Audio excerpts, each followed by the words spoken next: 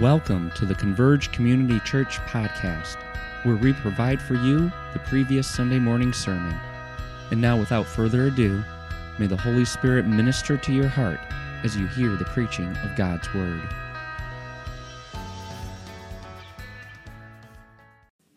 We're going to be back in Matthew this morning. Does it feel like a long time since we've been in the book of Matthew? We had this Advent series that we went through in the book of Isaiah, and there's a lot of ways that we try to tie it back into Matthew because they kind of do connect with one another. But now we're jumping back into this narrative that Matthew wrote. It's a gospel. It's a story of Jesus. And we're hitting the ground running here because the passage that we're going through this morning, it's a pretty challenging passage. And so as we work through it, you could actually be praying for me as we work through this, because there's no way we're going to cover everything. The questions that we have, the difficulties with this passage, we're not going to probably be able. You do not want me to try to cover everything. Let's just put it that way. And it will be tempting for me also to go off shoot into different areas and different topics. And so pray for me that I stay focused as well.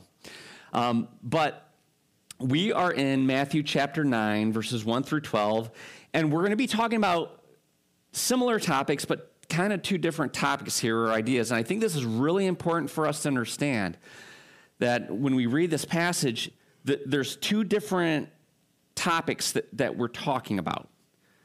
One is marriage and divorce, that issue, and the other one is singleness. Now, they do relate, but these are the two issues. So this is the title of the message this morning. It's God's gift of marriage and singleness. That's kind of the overarching idea here that we're going to see, that they're both gifts. And hopefully we'll be able to kind of figure those two out as we work through this passage. But before we do, let me kind of give you an overview of the book of Matthew, and I'll do this quickly, but we try to warm up our brains when it comes to where we're at in this narrative about Jesus and his gospel. So the whole idea that we're trying to get across here, that I think Matthew's trying to get across here, is to follow the promised king into his kingdom, right? Follow the promised king. Who's the promised king? It is Jesus. It was promised from the Old Testament, and we actually looked at passages in the book of Isaiah, these prophecies that pointed forward to this promised king, and now Matthew's unpacking this. Here he is, this promised king, and throughout the gospel, Matthew continually mentions, through the teaching of Jesus, this kingdom of heaven.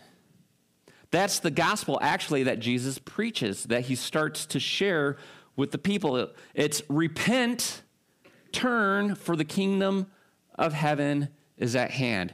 It is here, it's coming, and so turn and follow me into this kingdom. Now, throughout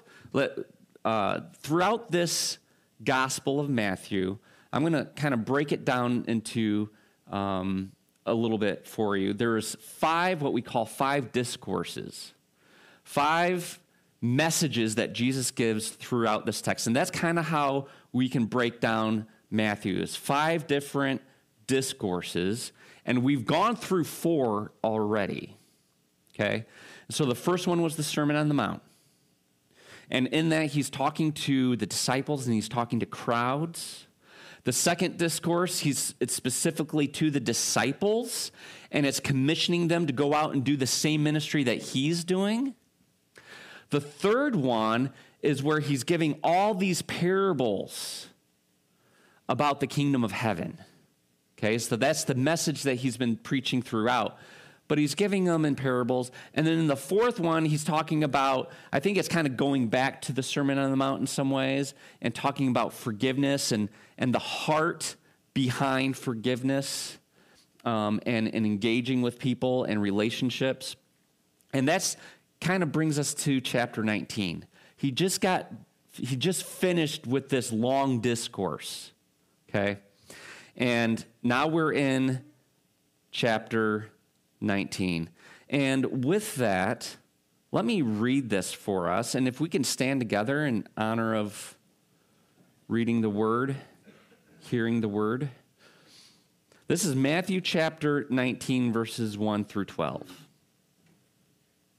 It says this, "Now when Jesus had finished these sayings, he went away from Galilee and entered the region of Judea beyond the Jordan. And large crowds followed him, and he healed them there. And Pharisees came up to him and tested him by asking, 'Is it lawful to divorce one's wife for any cause?' He answered, 'Have you not read that he who created them from the beginning made them male and female? And said, Therefore a man shall leave his father and his mother and hold fast to his wife, and the two shall become one flesh. So they are no longer two, but one flesh.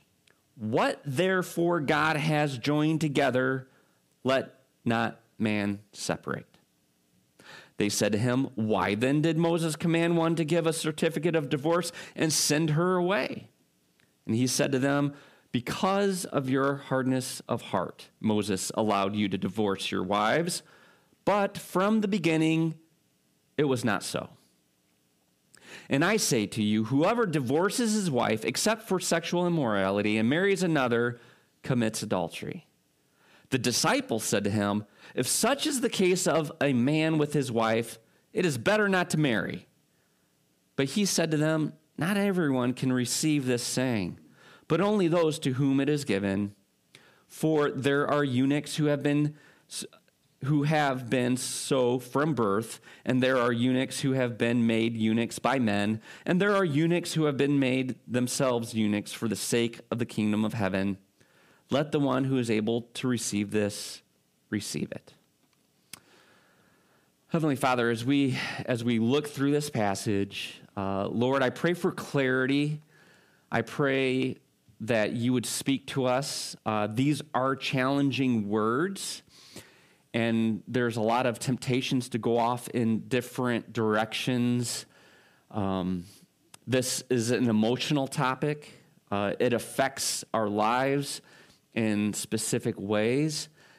And so, Lord, I just pray that this would be something where, Lord, you would speak, that we wouldn't wallow in shame and guilt and just sit there in it if there's anything that we're convicted by, but, Lord, that this would be a message that we would understand both in truth but also in grace. So we receive that as we look through your word. We pray this in Jesus' name. Amen. You may be seated. All right. So basically, I broke this passage down into two different sections. And it kind of comes down to this. When you're looking at this, remember, this is a narrative. This is a story that Matthew is telling about what occurred with Jesus. He's the main character, but with actually two different groups of people. One is this interaction, this conversation that he's having with Pharisees. And I think that's really important for us to understand is the context behind this conversation. And that's going to be a little bit different than the next conversation that he has with the disciples. Okay? So the Pharisees are asking about this issue of marriage and divorce. And then later, the disciples kind of jump in, and they're actually asking a question about singleness, marriage and singleness. So we kind of have to maybe separate these in a way in these two categories. Okay, so that's how we're going to approach this passage. So number one is the question about divorce. This is verses 1 through 9. Now, the first two verses are more like setting the stage, right? So Jesus just got done with this discourse, with this time of preaching, and then he actually leaves. He goes off to another area, and he actually through that continues to draw a crowd. And we've seen this throughout the book of Matthew. Anywhere he goes, word gets out, people want to be healed, And so they find him, and he starts drawing a crowd. And so he's healing. And, of course, he's drawing in these people called Pharisees. Now, we've heard about these Pharisees before. And this is kind of how I like to separate this and make a distinction, because I think Matthew does this. Matthew makes a distinction between the disciples, the crowds, and the Pharisees. These groups or character groups pop up all over the place in the book of Matthew. It seems as though when you read about the disciples, these are the ones who hear the teaching of Jesus, hear the gospel, and when Jesus calls them, he calls them, they follow. They drop everything and they follow him. So those are the disciples. The crowds, it seems as though when Jesus goes out, he starts doing ministry like healing and casting out demons. And through that ministry, crowds start to gather. They have a need. And it's actually a good need, right? I mean, people who are sick, people who are demon-possessed, it's like, this is one who can heal. Let's find him. And so he starts drawing a crowd that way. And he uses that as an opportunity to teach to them about the kingdom of heaven. So you have those two groups, and then you have these Pharisees. These are the religious leaders of the time. And they see Jesus, and he's teaching like no one else has taught. He has authority over nature. He has authority over the spiritual realm. And they're like, who is this guy? And of course, he's drawing crowds, and they're not really drawing the same kind of crowds. So there's probably some intimidation, and so it comes to the point where there's a point in the Gospel of Matthew where Matthew tells us the Pharisees are out to destroy Jesus. They don't like what he's teaching. They're intimidated by him. They see him as a threat. And so it's like, we need to take this guy down. Okay?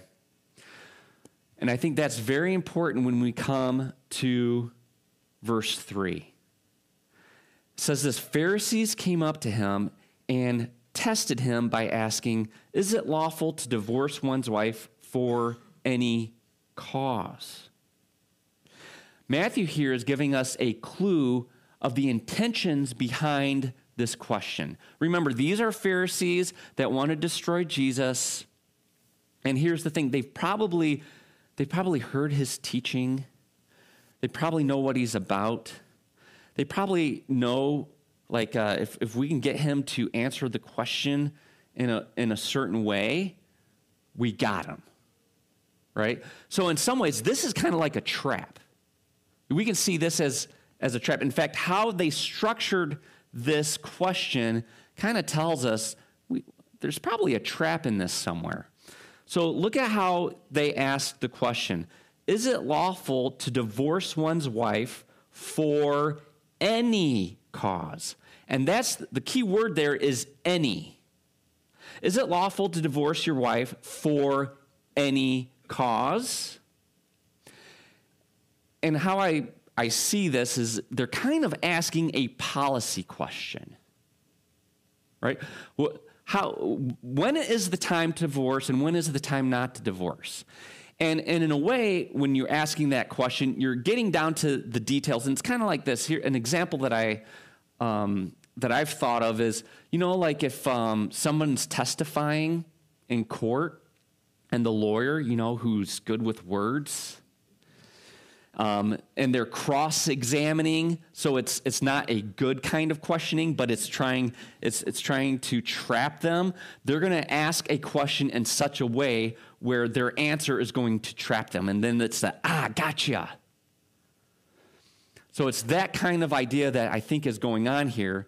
The Pharisees are coming to him. The crowd's probably around them. People are listening. The disciples seem to be listening. And so they ask this question in such a way to try to trap Jesus. All right. And so here's the thing. I think this was also a controversial question of the time. So during that time, there was two schools of thought when it came to divorce and remarriage. And one was very strict and said, hey, you know what? Basically, there is no grounds to divorce. Just when you marry, that's it. And then there was a more liberal, more open, and to such an extent where it was, hey, if your wife burnt the cooking, burnt the chicken, burnt the stew, grounds for divorce. So there's this really strict view. I loved how when I said that, wives looked to their husbands, like smiling. So there was a real strict view, and there was a very liberal view, and they kind of asked the question in such a way where, okay, now Jesus, take a side. Take a side. Now, how does Jesus respond to this? I think this is really interesting in how Jesus responds to this, because I think he knew this was a trap. So look at how he responds.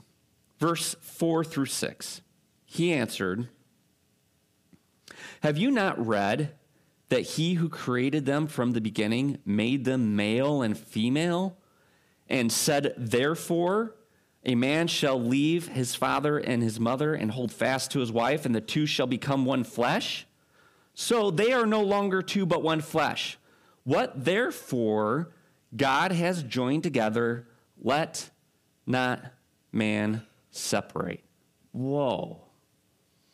There's two things here that I think we need to address. Number one is that Jesus is going back to creation and showing how marriage was designed by God, and therefore, because it was God-given, it is good. This was, from the very beginning, something God created. It's a natural thing for two to come together and become one. It was created, designed by God, therefore, it's good. It is good because it is through the marriage relationship we fulfill God's command to be fruitful and multiply and fill the earth. So we have been intentionally designed for a marriage relationship which unites us together as husband and wife, and it's this union that families are created. It's an institution of marriage that is it's the best set. It's the best setup for children, right? For us to have children, for them to thrive, and therefore, if they thrive, if the family thrives, our society thrives. Okay? So I'm kind of pulling this out a little bit, and I'm getting into dangerous territory because I can go off. We can talk about this issue of marriage and divorce and all that entails for months. But this is kind of a picture of something that I think is really important that Jesus is going to, is that marriage is a foundational institution that was designed by God from the very beginning, and it is good. And out of that design, we see purpose. So when we create, we're creatures that create. We are made in the image of God. God creates, and therefore we are creators as well. We create for reasons. There's purpose behind our creations that we do, that we make, right? And so in the same way, God designed us and created us for a purpose.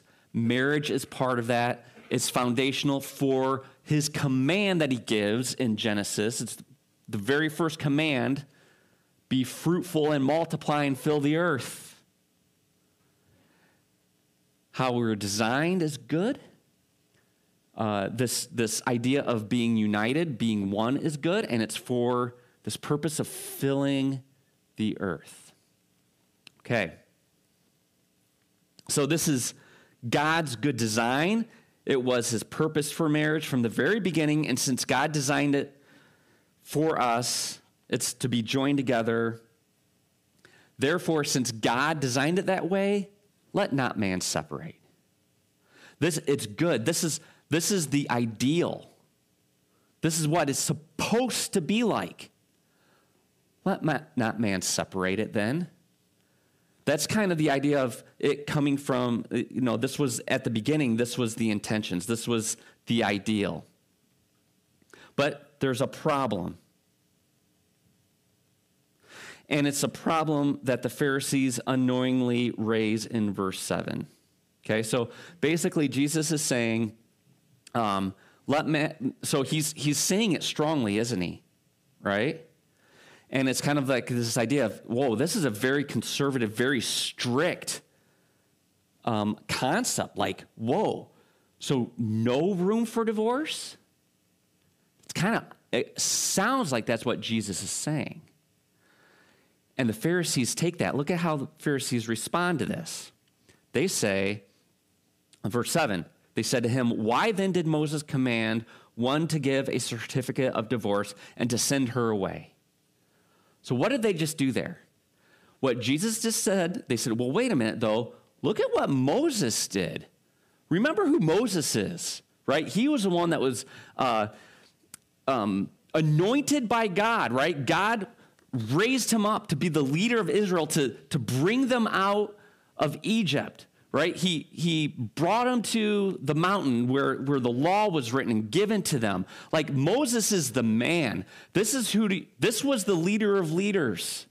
This is the one who's given us the law that we follow. Are you contradicting him?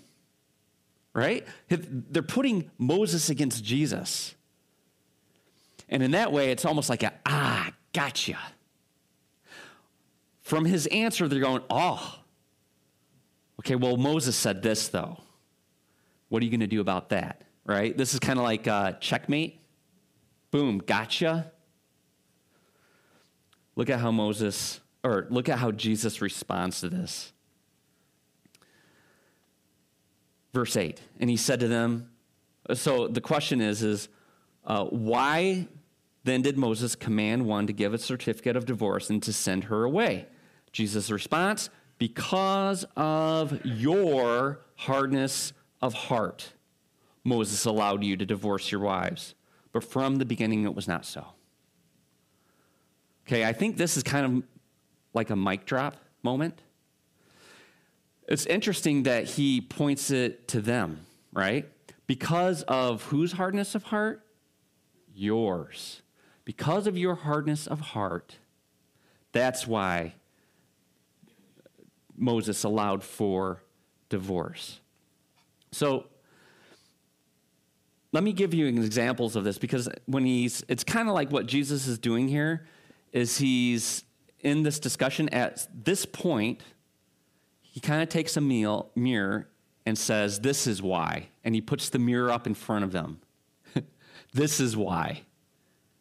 And he's forcing them, or he's pointing out that they need to be looking at themselves for the cause of this separation, man separating, this idea of divorce. And you can kind of bring this back to what we call the human nature. The nature, it's the sinful nature that we have. This is what he's pointing out to them. And it's not just, hey, you Pharisees, it's all of humanity here. That's what he's trying to point out. So let me give you some examples of this, or some illustrations. One is going back to Exodus during the time of Moses and the Israelites when he's leading them out of Egypt. Remember, there's a time where he goes up to this mountain to fellowship with the Lord, to engage with the Lord. And when he's gone, the Israelites feel like they're lost. They don't know what to do. And so they say, hey, let's make a golden calf. That'll be our God. Like instantly, when God leads them out of Egypt, they turn away to an idol and want to worship a golden calf. And God comes down and sees what they're doing. And he's like, are you kidding me? Right? And he says, it's interesting. He says, the Lord says to Moses, it's kind of see this picture of Moses and him coming down together, right? And they see the chaos. It's kind of like, when mom and dad walk into the house and see the chaos, like we told you not to, and you walk in and there's chaos. God looks over to Moses and he says, I have seen this people, and behold, it is a stiff-necked people. These people are stiff-necked. And it's another visual of this hardness of heart that they have. That the things of God and what God deems as good, they're like, nah, let's go a different direction. And this is exactly what Jesus is revealing, the stiff-necked or hardness of heart. The other example is in Matthew chapter 15. This is when the disciples, I think they're going through a field and they're eating off of the grain, they're eating the grain and their hands are dirty. And the Pharisees come, or the religious leaders come and go, oh, they're not washing their hands. They're unclean. And they're not talking about health issues. They're talking more of like a spiritual thing. Like this is sinful to do that. It's wrong to do that. How dare they eat without washing their hands first?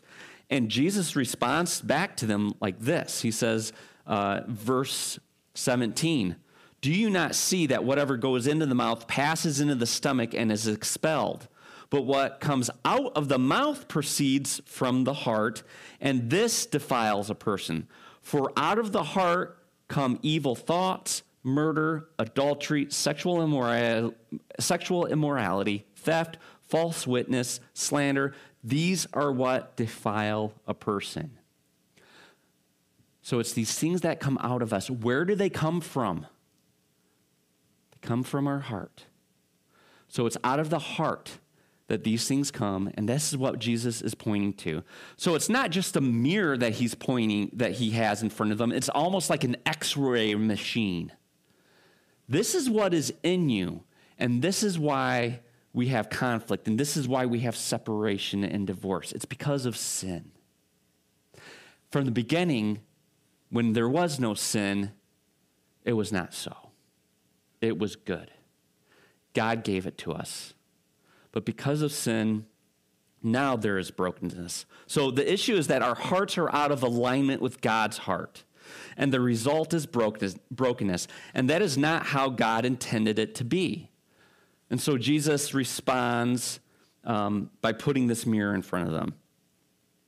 So sin takes, here's kind of the point here, or a lesson behind it, is that sin takes God's good purpose and design and distorts it or twists it, which in the end will ultimately break what God intended for good. So let me give you an example of this. So like I said, we create and we create for a purpose. So a screwdriver, we make screwdrivers for what?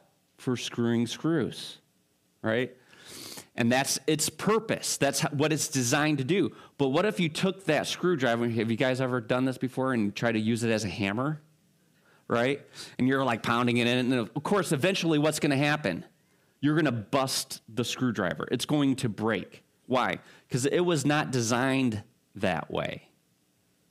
It was designed for a specific purpose. And in the same way, this is why we see broken marriages today. This is why we have divorce. We are sinners, and therefore we tend to cause all kinds of distress and conflict and division instead of peace and unity. We tend to break apart what God had originally intended to unite together. So let me just step back and say this then. When we look at our society today, when we look at our American culture, I find this really interesting. I think that the issue of marriage, the concept of marriage, and its brokenness, the brokenness of marriage is what causes a lot of these dysfunctions that we see today. If this was from the very beginning, and this is foundational to build a family, which therefore builds a society, think of it this way. When you're married, if you have, how many of you have 2 or more children? Okay. Now those children, how many of you have grandchildren? How many of you have more grandchildren than you do children? Right? It multiplies, doesn't it? And it can multiply pretty quick. Right? And so that's the point here is, hey, it starts with 2. that multiplies, but from that, it multiplies even greater. And so marriage is a foundation for society.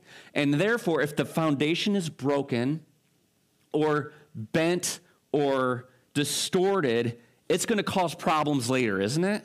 This is the kind of thing, if you guys have ever built a house and built a foundation, I talk to contractors and builders, and they say, man, if you're off just by centimeters on the foundation, you're going to see it at the roof, right? You're going to see those problems.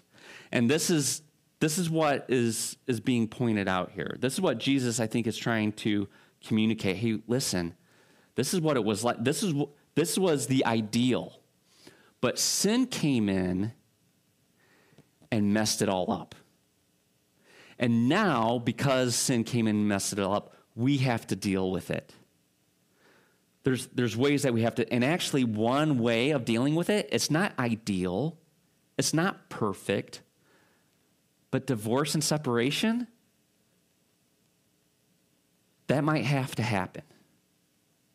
That might have to happen. But it's because of sin, right? We don't live in a perfect world. So I think that's what Jesus is trying to express here. Now, Jesus isn't finished, though. He's going to unpack it a little bit more. And he says this, and I say to you, whoever divorces his wife except for sexual immorality and marries another commits adultery. Now, if you remember, back in chapter 5, Jesus actually mentions that same thing in a very similar way. So this is a statement he's said before. Now, here's, I don't think I preached that passage here. I preached it at the other site. But this is what I think is really important, because we can take this and say, oh, because of how he said it, and there's an exception there, this is the policy. We can turn this verse into a policy. And I don't think Jesus is meaning for this to be a policy, right? We like policies. What policies do is, if we find ourselves in a difficult situation, we can take the policy and read through it and be like, oh, this is the part that applies to us, so let's do it. Let's implement it. Here's the problem with policies, though, is that it doesn't fit every situation, right? It doesn't factor in all the other circumstances. And so it's very difficult, especially in one verse, to try to fit that into a policy that it fits all, everyone's circumstances, everyone's experiences. And so I think we need to be very careful to turn this into some type of policy that Jesus is trying to make for people, and how to understand or how to work through divorce and remarriage. So I think what we need to do is take a step back and try to figure out, what is Jesus saying here? Because I think it's more of a theological truth that he's trying to unpack for us. Okay? And I think this is it right here.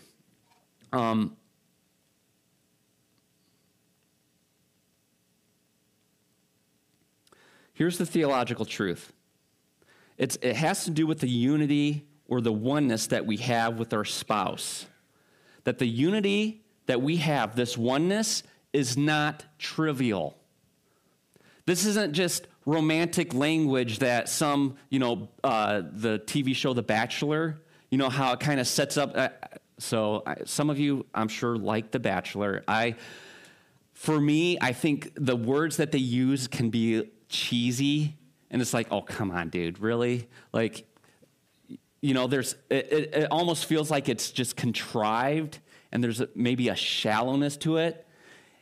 This is not shallow. When Jesus says, or when God says the two become one flesh, he's not just trying to be romantic and making us, oh, that's so sweet. It's not like, the movie, I forgot, McGuire, what's the movie, where he says at the end, you complete me. And then everyone weeps when they're watching that moment, No. This is not trivial. This is truth. There's something true in this. And I would suggest to you this idea of union is physical, emotional, and spiritual. This idea of union is physical, emotional, and spiritual. So I'm going to try to go through this quickly, but I think this is really important for us to work through. So let me pause for a minute. I just want to look and see how much time I'm going to give myself for the next section. All right. So what do I mean by that? When it comes to marriage or the sexual relationship within marriage is unique. The act is unique because it is, I would say, the most intimate way you can engage with another human being. It's probably the most open and the most, what's the word I'm looking for? Exposed that you'll be with another person, which requires a great amount of trust with that other person. So there's this deep, intimate interaction you're having with someone else. So in that is, there's something beautiful about that. There's something unique about that. So it's physical, there's an emotional connection, and there's a spiritual connection in a way. So we shouldn't think of sexual relationship as something trivial or just something that we just do with anyone. Because it is unique and it's so intimate. And so that's why God brings it into the marriage relationship and confines it into the institution of marriage. And here's the other beautiful thing about it. That act of love for the other person, because it's intimate, it's connecting, it's emotional, it's a way of expressing love. This should blow our minds, that it's out of that act, the result is another kind of love. Because it produces, or potentially can produce, children. And if you think of it this way, where the love of a parent to a child, there is nothing like it. It's hard to explain the kind of love, the type of love that a parent, a father or mother has for their child. It's different than between friends or between a wife and a husband. It's a different thing. And so there's something beautiful about this, that the marriage relationship and the act of the sexual relationship actually creates life, human life, which is, whoa. It creates human life, and it creates a love that it's hard to even express. So this is a wonderful, beautiful, holy, and sacred gift that God has given to humanity. And I think this is what Jesus is trying to communicate here. He's trying to give us a picture of how sacred this union is and how beautiful it is. It's not trivial. It's not just words. There's depth in it, and there's a real oneness in it that affects a lot of the different aspects of our lives, right? And how we live and how we love. And so I think this is what Jesus is talking about and what he's trying to communicate, rather than, hey, here's the policy that you need to follow. Does that make sense? I think the Pharisees may be looking for that. Here's, if this situation occurs, turn to page 5, section B, paragraph 2. Oh, no, that's not your situation? We'll go to this situation. If that's your situation, go to chapter 7, line, subsection B. That's not what Jesus is doing here. What he's trying to communicate is the sanctity of marriage and the beauty of it. Therefore, the question is when it comes to our understanding of marriage, where are we at? Is our hearts and our understanding in line with how God understands and sees in his heart with marriage, or is it where it's somewhere else? Okay? And I would suggest to you, this is where, we bring up our culture today. I think our culture has a distorted view of marriage. It doesn't align with God's view of marriage, and it communicates that to us, and it affects us, and that's why we see a lot of brokenness. So that's the aspect of marriage. Okay, I'm going to jump to, because of time, I want to jump to this next section. And friends, I'm not covering everything. I know there's a lot of questions. Let me get to this next section then, and then hopefully I can wrap some things up at the end. But this next section is with, after he talks with the Pharisees and answers the Pharisees, the disciples are hearing this conversation, and they jump in. So this question or this response is coming from a different direction. It's coming from the disciples. So verse 10 says, the disciples said to him, if such is the case of a man with his wife, it is better not to marry. So they're taking this to another extreme. Whoa. If this is the sacredness of marriage, if it's so holy and so, and the parameters are so tight, let's just go the other direction.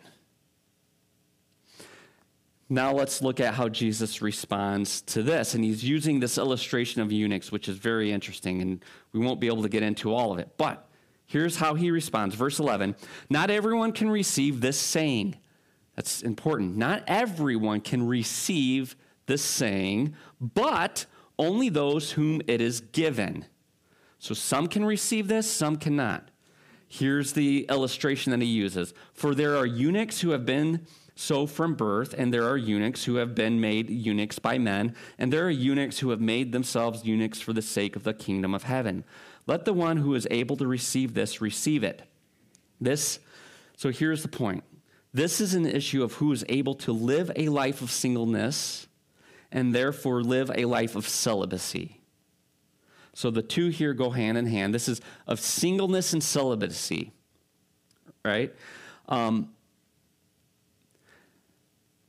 So when the Bible speaks about sexual immorality, it is covering all kinds of sexual sins that is outside of the bounds of a marriage between a man and a woman. So it is all out of bounds here. So he's talking about, hey, there is, God has given some can receive this when it comes to singleness. Some can receive this singleness and therefore remain celibate. But there's some who can't. So let me go through this part of it. Jesus gives an illustration of the kinds of people who are able to do this, to remain single. And it's very interesting how he uses eunuchs and how, of course, they have to be celibate, right? They have no choice to remain. But it's the question of not that they're celibate, but why they are celibate. And it's basically this, that there are people who live single lives because they were born that way. There are people who live single lives because of what others or how the environment has affected them or how others have affected them. And I'm talking about maybe ways that are not good. Could be some type of abuse, but they're single because of that. Or there are people who are single and live single lives for the purpose or the expansion of the kingdom of God. So there's these different categories in which people stay single, all right? But singleness, and I think the point is that singleness, just like marriage, is a gift from God, and not everyone is meant to be married, and not everyone is meant to be single. I think that's what he's bringing up here. So when the disciples go, well, then throw out marriage. Let's just be single. No. There are some who God has given the gift to be single and to stay single, but not everybody receives that gift. There's another gift, though, And we already talked about that. It's from the very beginning creation, and that is marriage. So in a way, we living this out have to requires discernment. Am I made for singleness, or am I made for marriage? All right. So let me close with this. Let me give the reflection questions, and then I'm going to hopefully try to tie some things up that I think need to be tied up. So here's some reflection questions when it comes to this passage. Number one, are there ways of thinking you have about marriage and divorce or singleness that should be reconsidered? Are there ways that we view marriage and divorce and even singleness that are more cultural, that comes from our culture, that we need to change and alter and reform? That's number one. Here's number two. Where do you find your heart hardened and resistant to God's good purposes in your life? Where do you find your heart hardened or resistant to God's good purposes in your life? And I think those are the broad ideas that Jesus is trying to reveal to us. Because it's not about, it's issues of marriage and divorce and singleness, but also it's more importantly, it's about our hearts and where our hearts are at when it comes to these issues. Okay? All right, so let me close with this, because I don't know how well I covered this. But many of us in this room have experienced and have gone through, others or even ourselves have gone through marriage and divorce and singleness. And so let me kind of make this statement, because this is what I don't want you to hear, is that, well, let me say it in this way. I think that every situation is different. And I think it's very dangerous for us to try to form, and we do have a marriage and divorce policy, but we try to carefully structure it in a way where it isn't so conservative, so tight that it actually hurts people and breaks what God intended to be good and what's important. So when it comes to the Bible and the Bible unpacking these things, the Bible doesn't give us an exhaustive policy of marriage and divorce. There's some gray areas. And because there's gray areas, that means we should make allowance for grace. So there's truth, and we want to follow the truth. There are these ideals that we want to move towards, but we know that we're going to fall short. And the beautiful thing is that's exactly why Jesus came and died on the cross, is because we will fall short. And there is much grace and forgiveness. So where there is sin and where you feel like you might have fallen short, where there may be guilt and shame, I would say this: hey, it's okay for there to be guilt and shame, at least for a time, but it's not good to wallow in guilt and shame.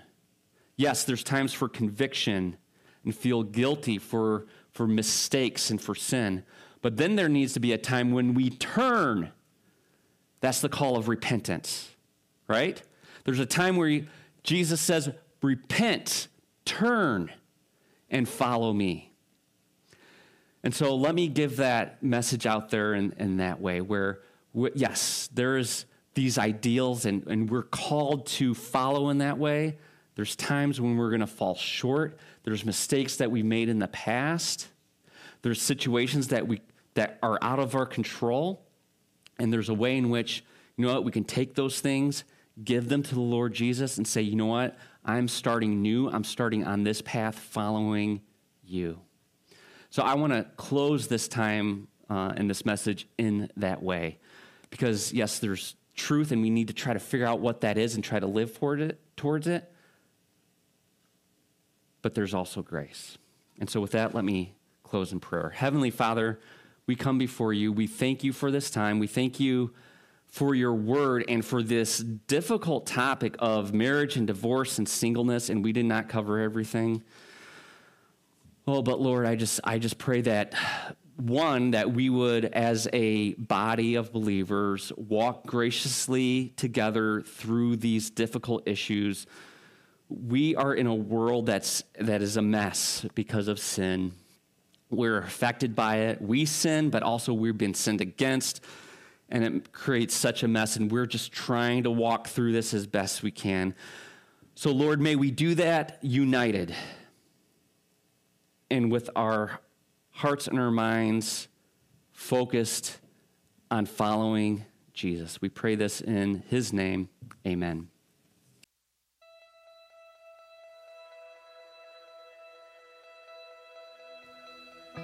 We hope you enjoyed this week's sermon.